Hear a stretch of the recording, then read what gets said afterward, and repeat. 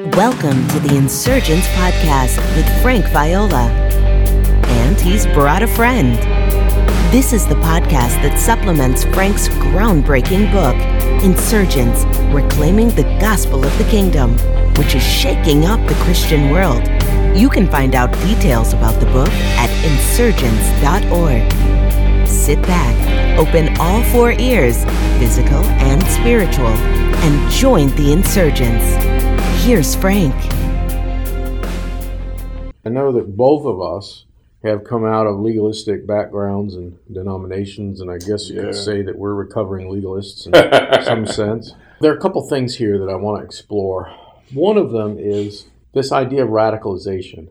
Now, I use the term in the book because in setting up a message on the gospel of the kingdom, I compare the devotion, the commitment, and the allegiance that the average Christian has to Jesus Christ. Yes. I compare that with the devotion, commitment, and allegiance that terrorists have to their false and dangerous cause. And of course, we know the term radicalized. He was radicalized. She was radicalized. Refers to being inducted into a terrorist organization where their whole mindset, all of their values, all of their entire culture, and all of their allegiance is given to this terrorist organization. Yeah. And they say the person was radicalized. And so I use that term to refer to what the early Christians were experiencing when they gave their allegiance and their commitment and their devotion to Jesus of Nazareth. Yes. They were becoming radicalized because it totally changed not just one segment of their life. It changed their entire life experience, their entire culture, their values. All of it was radically changed. And radical, of course, means going to the root. And so the true radicalization is that of an individual giving their entire life and surrendering their allegiance to Jesus Christ. That is the true radicalization. Amen. And I have had pushback from a few people, not many, but a few people saying, what a horrible illustration. Are you saying that Christians are to be like the terrorists are? They're evil people. Completely and totally missing the point. I don't really understand how an individual can come away with that kind of an impression when I have tried to be crystal clear that I'm talking about the devotion and the allegiance and the commitment. Come on. Obviously, I'm not saying we should become like terrorists and hurt people. Amen.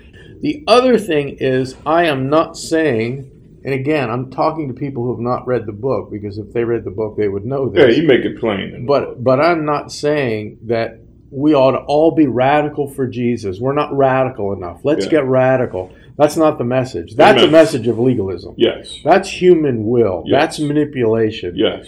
That's not what I'm talking about. What I am saying is if you have become radicalized, and I talk about what that means and what that is, then you will naturally become completely given to Christ. You will become a radical believer. It's not something that you do in your own power. Amen. It's not some lever you push and it happens. It's not some button you press. It is a natural result of being ruined by the sight of the glory and beauty of Christ, which I try to do in the beginning of the book. Hallelujah. It's the natural result of that. We can't really give ourselves to Him fully if we haven't seen Him in His glory and peerless worth. And I'm not talking about a vision that you see with your eyes. I'm talking about something that happens in the heart, that Paul spoke about in Ephesians, that the eyes of your heart be enlightened. Yes. Right? So we're talking about a revelation. That's that prayer in chapter 1. In your heart. But let's talk about legalism because it's so pervasive. And there are people who talk about aspects of the kingdom of God, but they couch it in such condemning language and guilt-ridden statements that the underlying message, Jeffrey, is you're not doing enough. God's not happy. You have to do more. Then you'll please God. And the result is that people come under this enormous pile, stacking of guilt and condemnation. And the message really from those who preach legalism never changes. It's the same all the time. Yes. Yeah. And what I have observed, because I came out of a world that preached that message, is that every single sermon, every single message, every single exhortation was couched in this thing that you're not doing enough, you can do more, you have to do more, God will be happy when you start doing more. And brother, that message will be preached for 5 years, then another 5 years will go by, another 5 years, and 20 years later, God's people are still hearing that message and still feeling like they're not doing enough, they're not measuring up, and that's the gospel of legalism, and that is not the gospel of the kingdom. Amen. It's like a gerbil, just on that wheel, but going nowhere. Going nowhere and making no progress. I like it in the book, page 32, you talk about 4 shades of legalism. And basically you say legalism is the human attempt to gain God's favor by keeping rules, regulations, laws, and expectations. And you say legalism is innate to fallen humanity, and it has affected virtually every Christian on the planet. And you're so right, I'm a recovering legalist.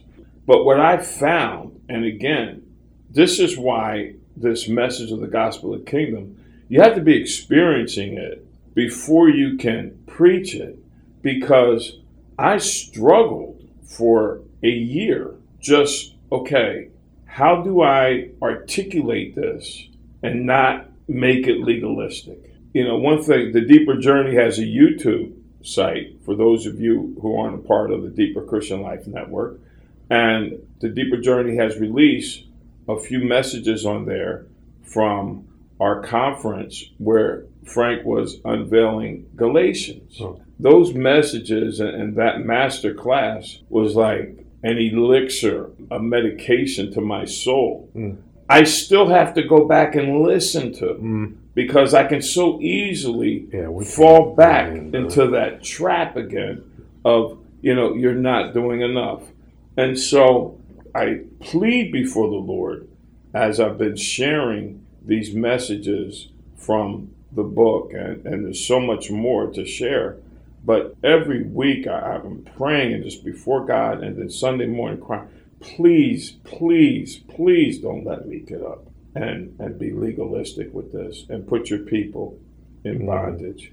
And so, we recently at our fellowship had a gathering, a meeting, and the person that was sharing the word made it that, we're not evangelizing enough. You got that coworker is not saved, and you haven't been praying for that person like you should, and you haven't turned down your plate and fasted for them like you should. I heard that message about 500 times. Yeah, you 20 years ago. I was like, at the end when they called an altar call for everybody who knew they weren't doing enough to come down and repent, I said, man, I need to go down and repent too. That's just the power of that. And some people shared with me in confidence.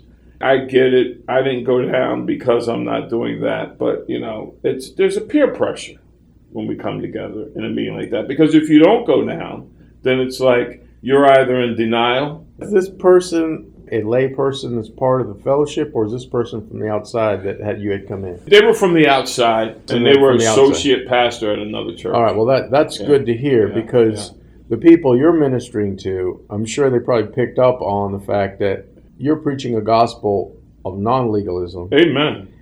And so once that happens and your eyes are open, you can detect Yes, this is legalistic. Yes, and I'm sure that happened with some of the things. Yes, you certainly picked up on it. And my wife noticed that we're from a tradition where we like to say amen and say, preach that truth and teach.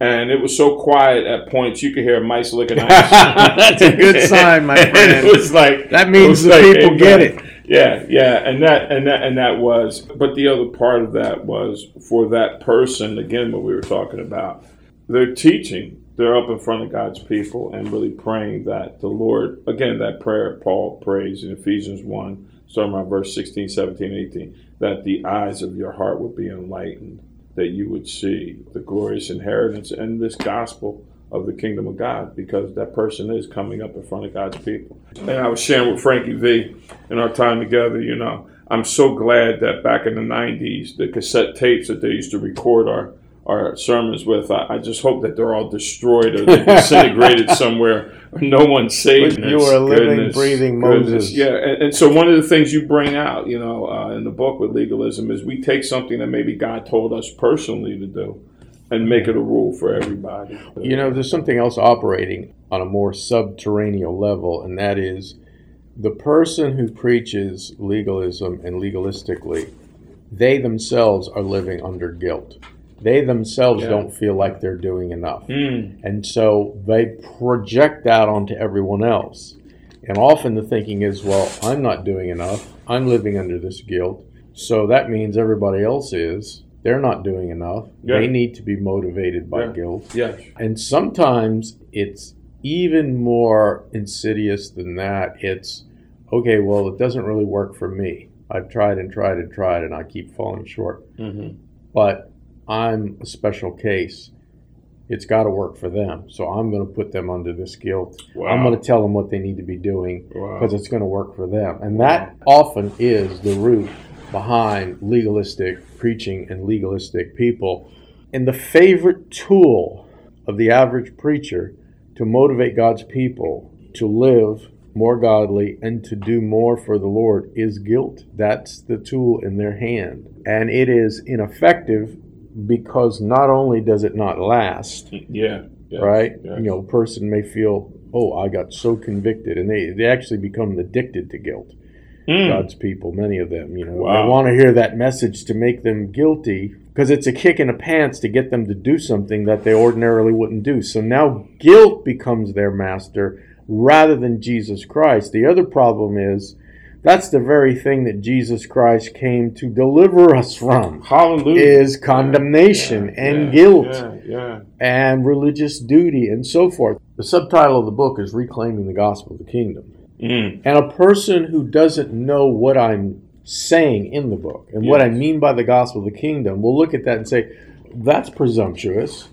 We already have the gospel of the kingdom. We don't need to reclaim that. What are you talking about reclaiming that? You heard a person make that comment. Well, if you knew what I was talking about, it absolutely needs to be reclaimed because it's not being preached. What's being preached instead is all the other things we talked about as the kingdom of God, and a whole lot of guilt and condemnation. This is not about evangelism. Thank you, D.L. Moody. This is not about missions. Thank you, YWAM. This is not that at all. And so unless a person hears the message, unless they get exposed to it, they don't know what we're talking about. What we're talking about does need to be reclaimed. It absolutely does. One of the things I said in an interview, I was asked, why did you write this book? And my answer was, I write the book that I myself want to read, but doesn't exist. Now, there are dozens and dozens of books on the kingdom of God. And there are a couple on the gospel of the kingdom, most of which have been written long ago. I could not find insurgents. In other words, I couldn't find the book I wanted to read. It didn't exist. That's why I took the time and the energy and the effort and opened up a few veins to write this, because writing a book is monumentally difficult. It is a draining experience on every level, not just mentally, but emotionally and so forth, even physically. So I didn't want to write the book. I was looking for it, right? For that book. I had looked at this topic on the gospel of the kingdom about 10 years ago.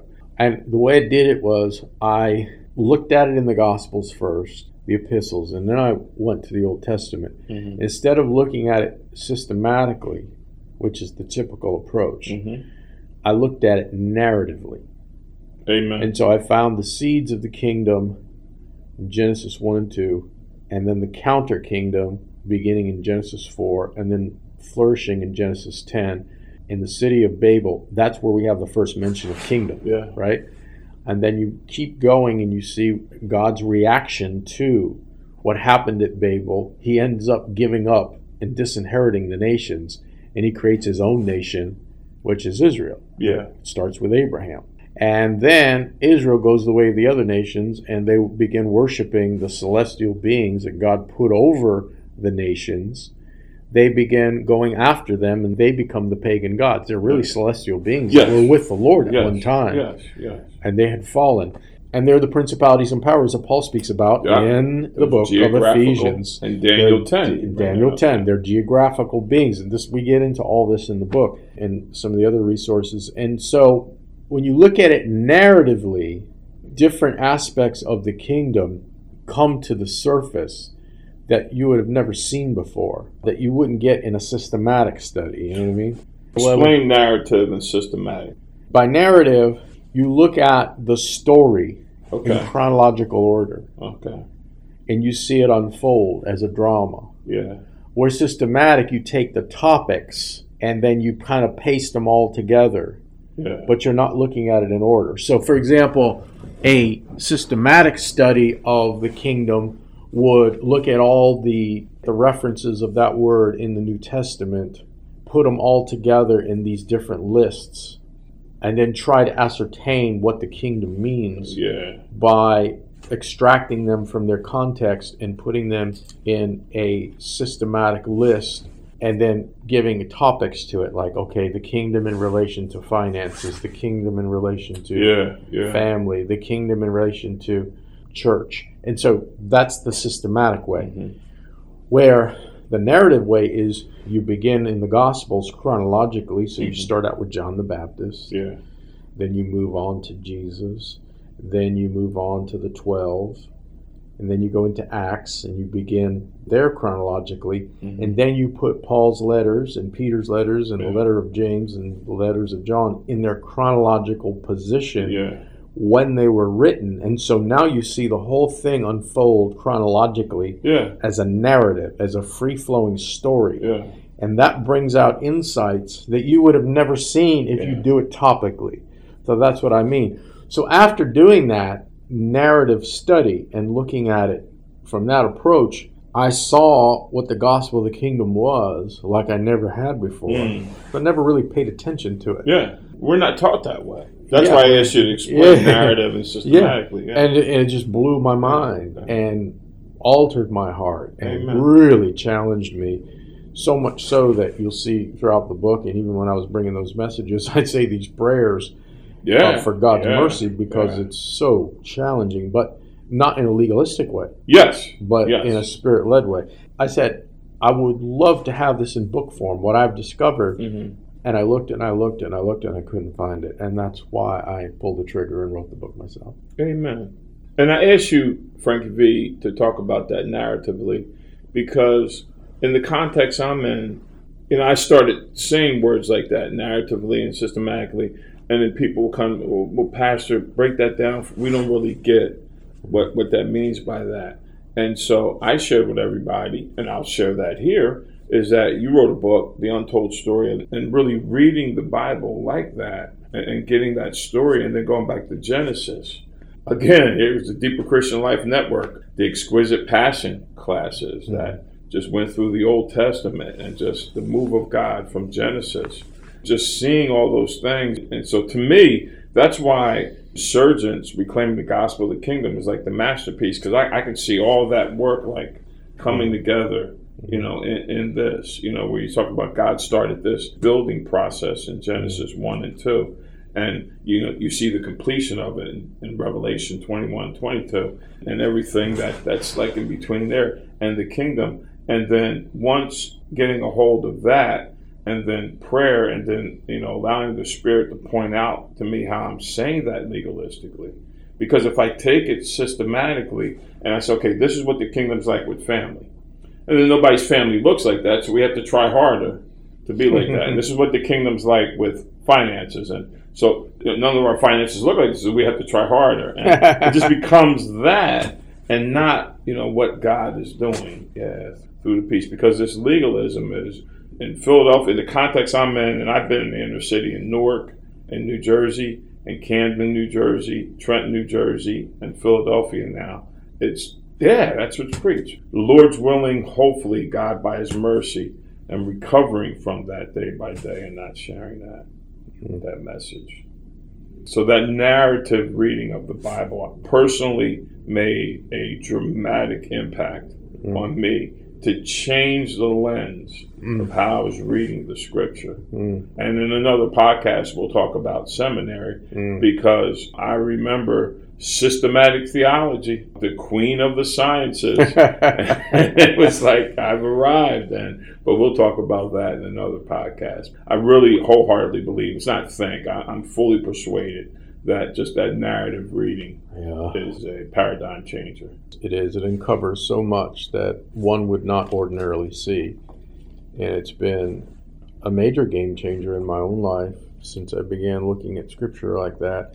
Interestingly enough, with the white pill of legalism, you have so many people who've been burned out by the legalistic message in so much of Christianity, and just raked over the coals, spent, discouraged. And some of them have gravitated to the alternative message, which I go into in the book, the gospel of libertinism.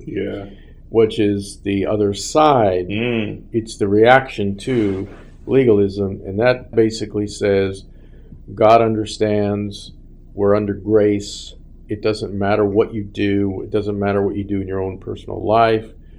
Sin is not an issue. You should never feel bad about sin, because Jesus came and made us not to feel bad, which is different from guilt, by the way. Being enlightened by the Spirit of God concerning sin and having the Lord deal with that in your life is different from being condemned and feeling guilty. Amen. And feeling worthless. So those two things are very different. But this is a message that says, because we're under grace, we don't have to even think about sin and deal with it, and it's not an issue, and it doesn't matter how you live. I have some Facebook friends, many of whom I don't know who they are. They just friended me, and I accepted. And there's one guy who keeps coming up on my feed, and this guy's extreme libertine. And he's constantly talking about God's grace to the point where the words of Jude come to mind. They've turned the grace of God into lasciviousness, or into license to sin. So we're under grace, so let's just go ahead and live the way we want. Just he's banging the same drum over and over and over again. You could tell the guy was just bleeding from some legalistic experience. And now he's pushing the grace card beyond what grace really is.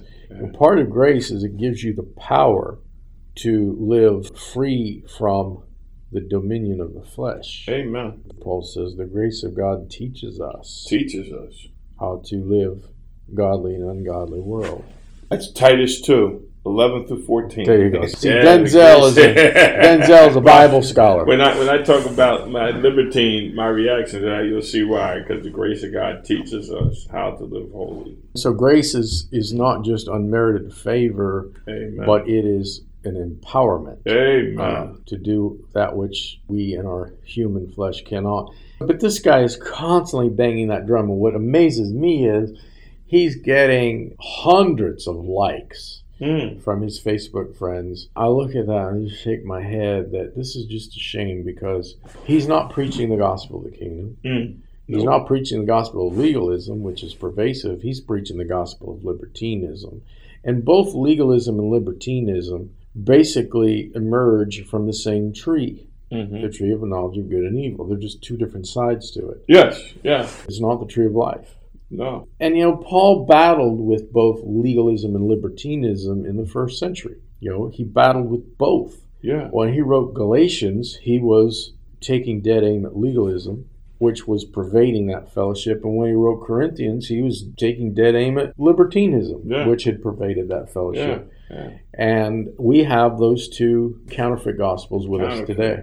You talk about in the book, and it just struck me, because I'm reading this and I'm like, Frank is talking about my life in the Lord. For 9 years, my first 9 years walking with the Lord, I was in a very legalistic church. I was a very legalistic person. In fact, you could pretty much say the message was, in a few sentences, you're not good enough, you're not doing enough, you need to come down to the altar and repent, you're going to lose your salvation because you're not doing enough. And that was it. In fact, I'd come to church and say, I know, I'm not doing enough, I was bad, I know. And then before we had communion that week, it was like, I hope you all lived holy. Nobody takes communion and dies because if you take this unworthily. So the really deeper spiritual people would sometimes turn down communion because they weren't living holy enough that week. And there are times when I mimic that so that I could be one of those people. This is like embarrassing to be saying, but it's the truth. So then when I left that fellowship, came out of that, and you said in the book, it's like, so reaction or response to that is then libertinism. So when I heard you're saved by grace, God loves you, and he already knew you were going to do that before you did it. Mm-hmm. So, and he still saved you. You're saved from, and this I believe, Jesus' blood washed us from our past, present, and future sins. I believe that. Yes. But this took it to, so do whatever you want. And it was like, wow, really?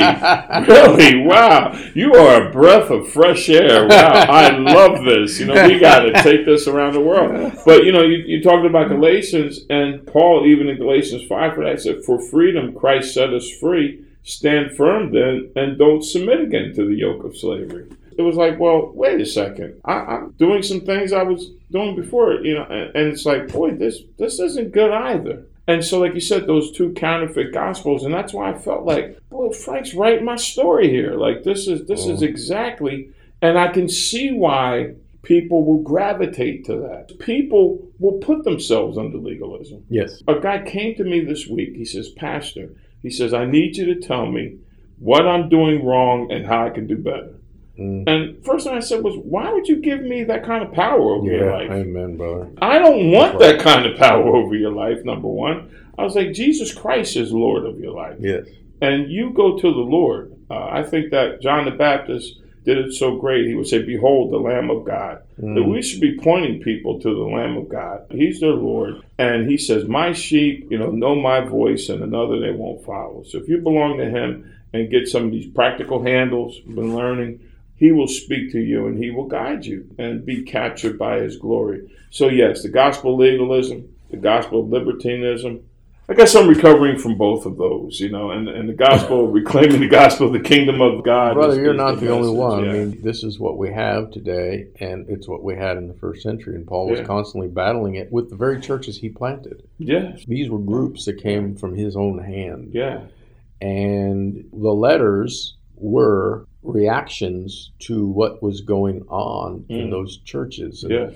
I had a conversation with one of the pastors who came to Ministry Mind just a few days ago, and he was just telling me about the formation of a kingdom community that he was creating in his town. And it was very encouraging. Mm-hmm. But it's at the very beginning. It just started. And I said to him, you realize if these people really get to know each other beyond meeting once a week in your home, that you're going to face problems you can't even imagine. Mm-hmm. And I talked to him about the fall and the damage the fall has done to all of us. Yeah. And I talked to him about that we've underestimated the power of the fall. Mm. And that when Christians begin to get to know each other really well, we all get exposed, and you start to see things that you didn't know were there because they're hidden. And, you can hide them once a week. Yeah, coming together to eat and fellowship, easily hide them, just like you can hide them sitting in a pew on Sunday morning. That's right. But it's when you start to get to know each other, that's really where you begin to see. You really begin to see how damaged we are and how much in need of transformation we are. Yeah. True face-to-face community exposes, and if people stick it out and they're given the right help, that's where real transformation comes in. Because you can't deal with issues if you're not aware of them or if they're hidden, right? Yes. But I kind of jokingly gave him a scenario of what he's going to face. I said, well, you're going to have some people who are wife abusers. You're going to have some alcoholics. You're going to have some drug addicts. You're going to have people who are addicted to pornography. Yeah. You're going to have people who are cheating. You're going to have people who have temper problems that they cannot control. Those are the people who are qualified to be your leaders. I'm not even mentioning the others. Amen. Amen. Yeah, amen. But he got the point, and it was really new to him because he's reading other people who are talking about starting communities, and they never address what I just said. Wow. It's all about the structure, and it's all about what are we going to do on mission out there. That's all it is. It's not the good, the bad, and the ugly of what really happens when you have a group of people who are getting to know each other and close to their community. That's never touched. And to be able to deal with that with grace and not legalism. Woo! With grace. Oh, okay, now you're talking about calculus and quantum physics when it comes to spiritual ministry. Yeah. It was really eye-opening for him, and I gave him some resources where I've dealt with some of the stuff. This is what we have in the body of Christ: legalism and libertinism in most of the expressions in various degrees. And brother, they both lead to bondage, just a bondage to something different. Yes. One leads to bondage to the flesh, the other leads to bondage to the law. Yeah. And the Lord has freed us from both. From both. And that was my story. The first 9 years, I was in bondage to the law. Then it was, to the flesh. And so Frank and I were talking about some of my background. And part of my background was I was a drug addict. In the city, we called it a dope fiend, an alcoholic.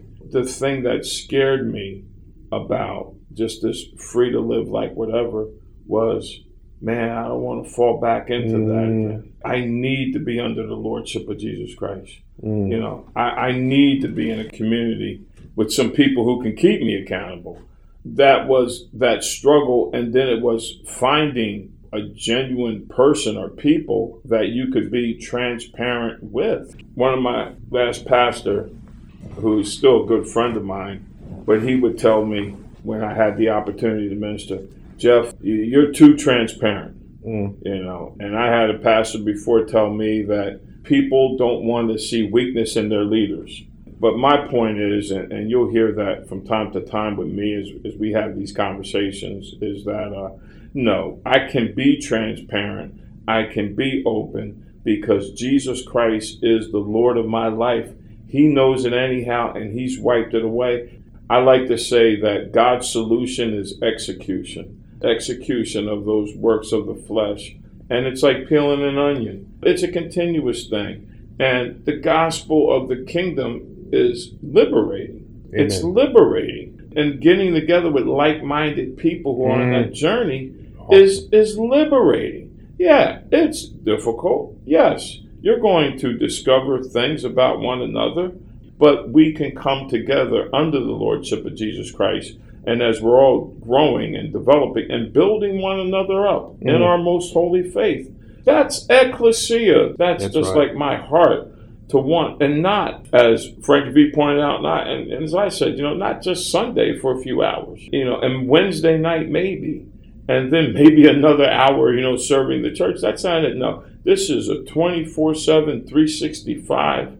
We are kingdom people, and we're on this journey together with the Lord. I want to just say this is like, I have not arrived on this journey. Frankie V came along and said he hadn't arrived and said, hey, you want to join me on this journey? And I said, yes, I want to join. And our prayer is that you'll join this insurgency time. The message and the book and all that goes with it is an invitation, because so many of the Lord's people know there's got to be something more.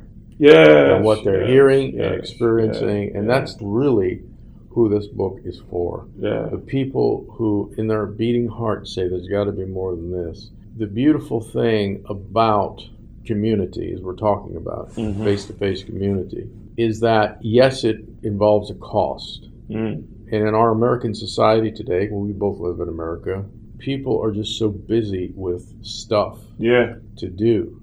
And most of it is unnecessary. Yes.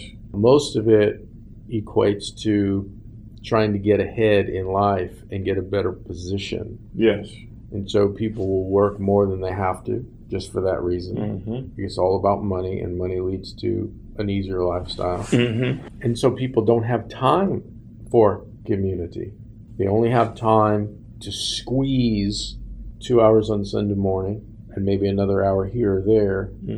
They don't have time because their priorities are not the kingdom of God. They're something else in this temporal world. Yes. So the gospel of the kingdom is the call, To forsake all and follow me. And what that looks like in our day, a big component of it is community, which begins with the kingdom cell concept idea. Not a cell church, not a cell group, but a kingdom outpost, which I talk about in the book in terms of practically fleshing out the gospel of the kingdom, at least one of the ways. And that does require some time. That requires that you let something go in your life that you're doing that you think is so important that is not related to the kingdom of God or what God is doing with respect to the insurgents that we are now seeing. This is why the gospel of the kingdom is so demanding, because it touches your wallet, it touches your calendar. The two most important things for most people are their money and their time. And those really are the best gauges of what you really believe. It's not what you say. It's not what you write out. It's not what you profess. It's how you're using your money and how you're using your time. Well, you point out in one of the Kingdom Messages on the Deeper Christian Life Network, I think it's like 4 medium of exchanges. And you say time, and you say money, and you say energy. And I believe the last one was your attention. And it was like, wow. It got me to sit down and do an inventory at the end of a day and a week, just kind of getting a gauge of how am I spending my time. You know, I do this exercise at the rescue mission with the guys. I think it's Psalm 90. Moses said, teach me to number my days so that I may live with wisdom. He says in that psalm, you know, you could live to be 70 if you're blessed 80.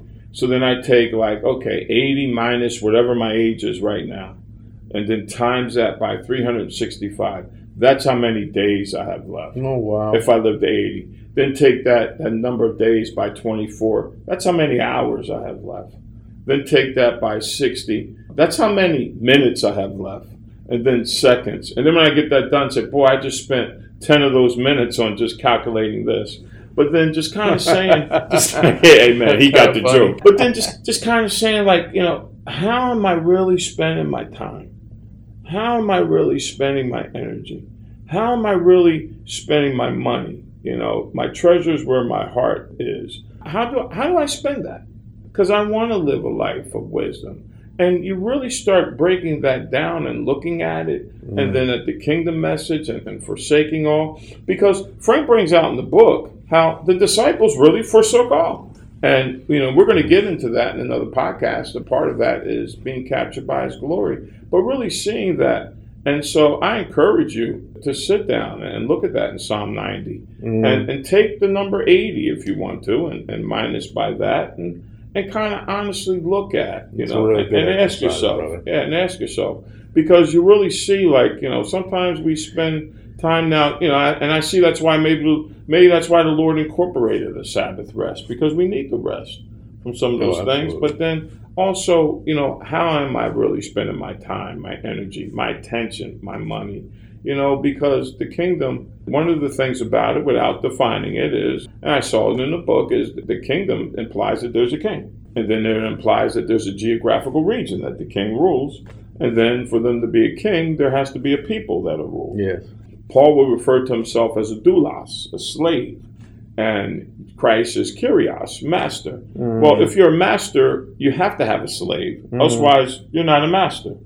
So, just something to make you go, That's good. I like the practical exercise, because our days can go by in such blinding speed that we're not even aware of what we're doing with our time. And so just to hit pause, and to sit down and really contemplate that, and then give that to the Lord and make adjustments. Because most of us have things going on in our lives that are chewing up and burning up our time that have nothing to do with the kingdom of God. Nothing. And, you know, one of the things when we get into the political piece on this is, just as a small example, I don't really read my Facebook feed often. But sometimes I'll look at the news feed, and all I'm seeing constantly is Christians repeating either the talking points of the progressive left or the talking points of the conservative right with passion. Yes. Even anger. And they are chewing up so much time being immersed in the political dialogue. Out of the abundance of the heart, the social media feed speaks. All right. And so that's coming out. Yeah. And they're chewing up lots of time and energy on that. Yes. And virtually none on the kingdom of God or the gospel of the kingdom. Boy, if they can make that transference. Wow. Then we would see the insurgents spread far and wide. I guess there are many goals of this podcast, but one of them is, brother, sister, why don't you evaluate that? Exactly. And, but the political conversation is the kingdom of God. Well, no, it's not. And if you are really interested in hearing why, then pick up Insurgents and read it. Look, I have no need to sell books. I don't profit personally from books. And even if I did, an author gets about $1, actually less than $1 if a book sells. There's not big money in this, okay? And I say that because people who are new to my work may not be aware that I don't profit personally from my books. But if you're interested to understand why I believe, Jeff believes, and thousands of other people believe that the gospel of the kingdom does need to be reclaimed, and to know even what we mean by that term, then you want to read it because you'll get a very clear picture of it. Amen. And at least you'll understand where we're coming from. You may agree with us, you may not agree with us, but at least you'll be educated in terms of what we're talking about. Amen. And the other thing about that, too, is lots of people today, I am discovering more and more, are not readers, but they like to listen. And so, thankfully, the publisher put the book on audio. They can get it on CD, Audible. You get on the CD if they want to play that in their vehicle, or MP3. And so thank the Lord it's in that version as well. Amen. Amen. You know, I got it on Audible, and if you get it on Audible or you get a Kindle, then if you order it the other way, they take like a nice hunky discount off of it. And then what was fun for me was to play the Audible and sit with the physical book and follow along while he was reading it to me as I looked at it. And things that I highlighted, I didn't even see until I heard it. So it's an awesome thing. And it gets back to one of the things we just said, that practical exercise. Your time, your money, your energy, and your attention, and how you spend it. And so I just pray and encourage you to try that practical exercise and definitely get Insurgents Reclaiming the Gospel of the Kingdom, because you will be getting in on the ground floor of a revolution. I mean that. I believe that. God is raising up others to proclaim this message, to experience it, and to proclaim it. And few things bring as much joy to my heart. And if this blesses you, these conversations, then share them with your friends. Amen. If you enjoyed this episode, please subscribe to the Insurgents Podcast and give it a 5-star review on iTunes. This will help others find it. Also, you can join Frank's unfiltered email list at frankviola.org and receive encouragement, challenges, and insights connected to the gospel of the kingdom. Remember, the insurgence has begun. Don't miss it.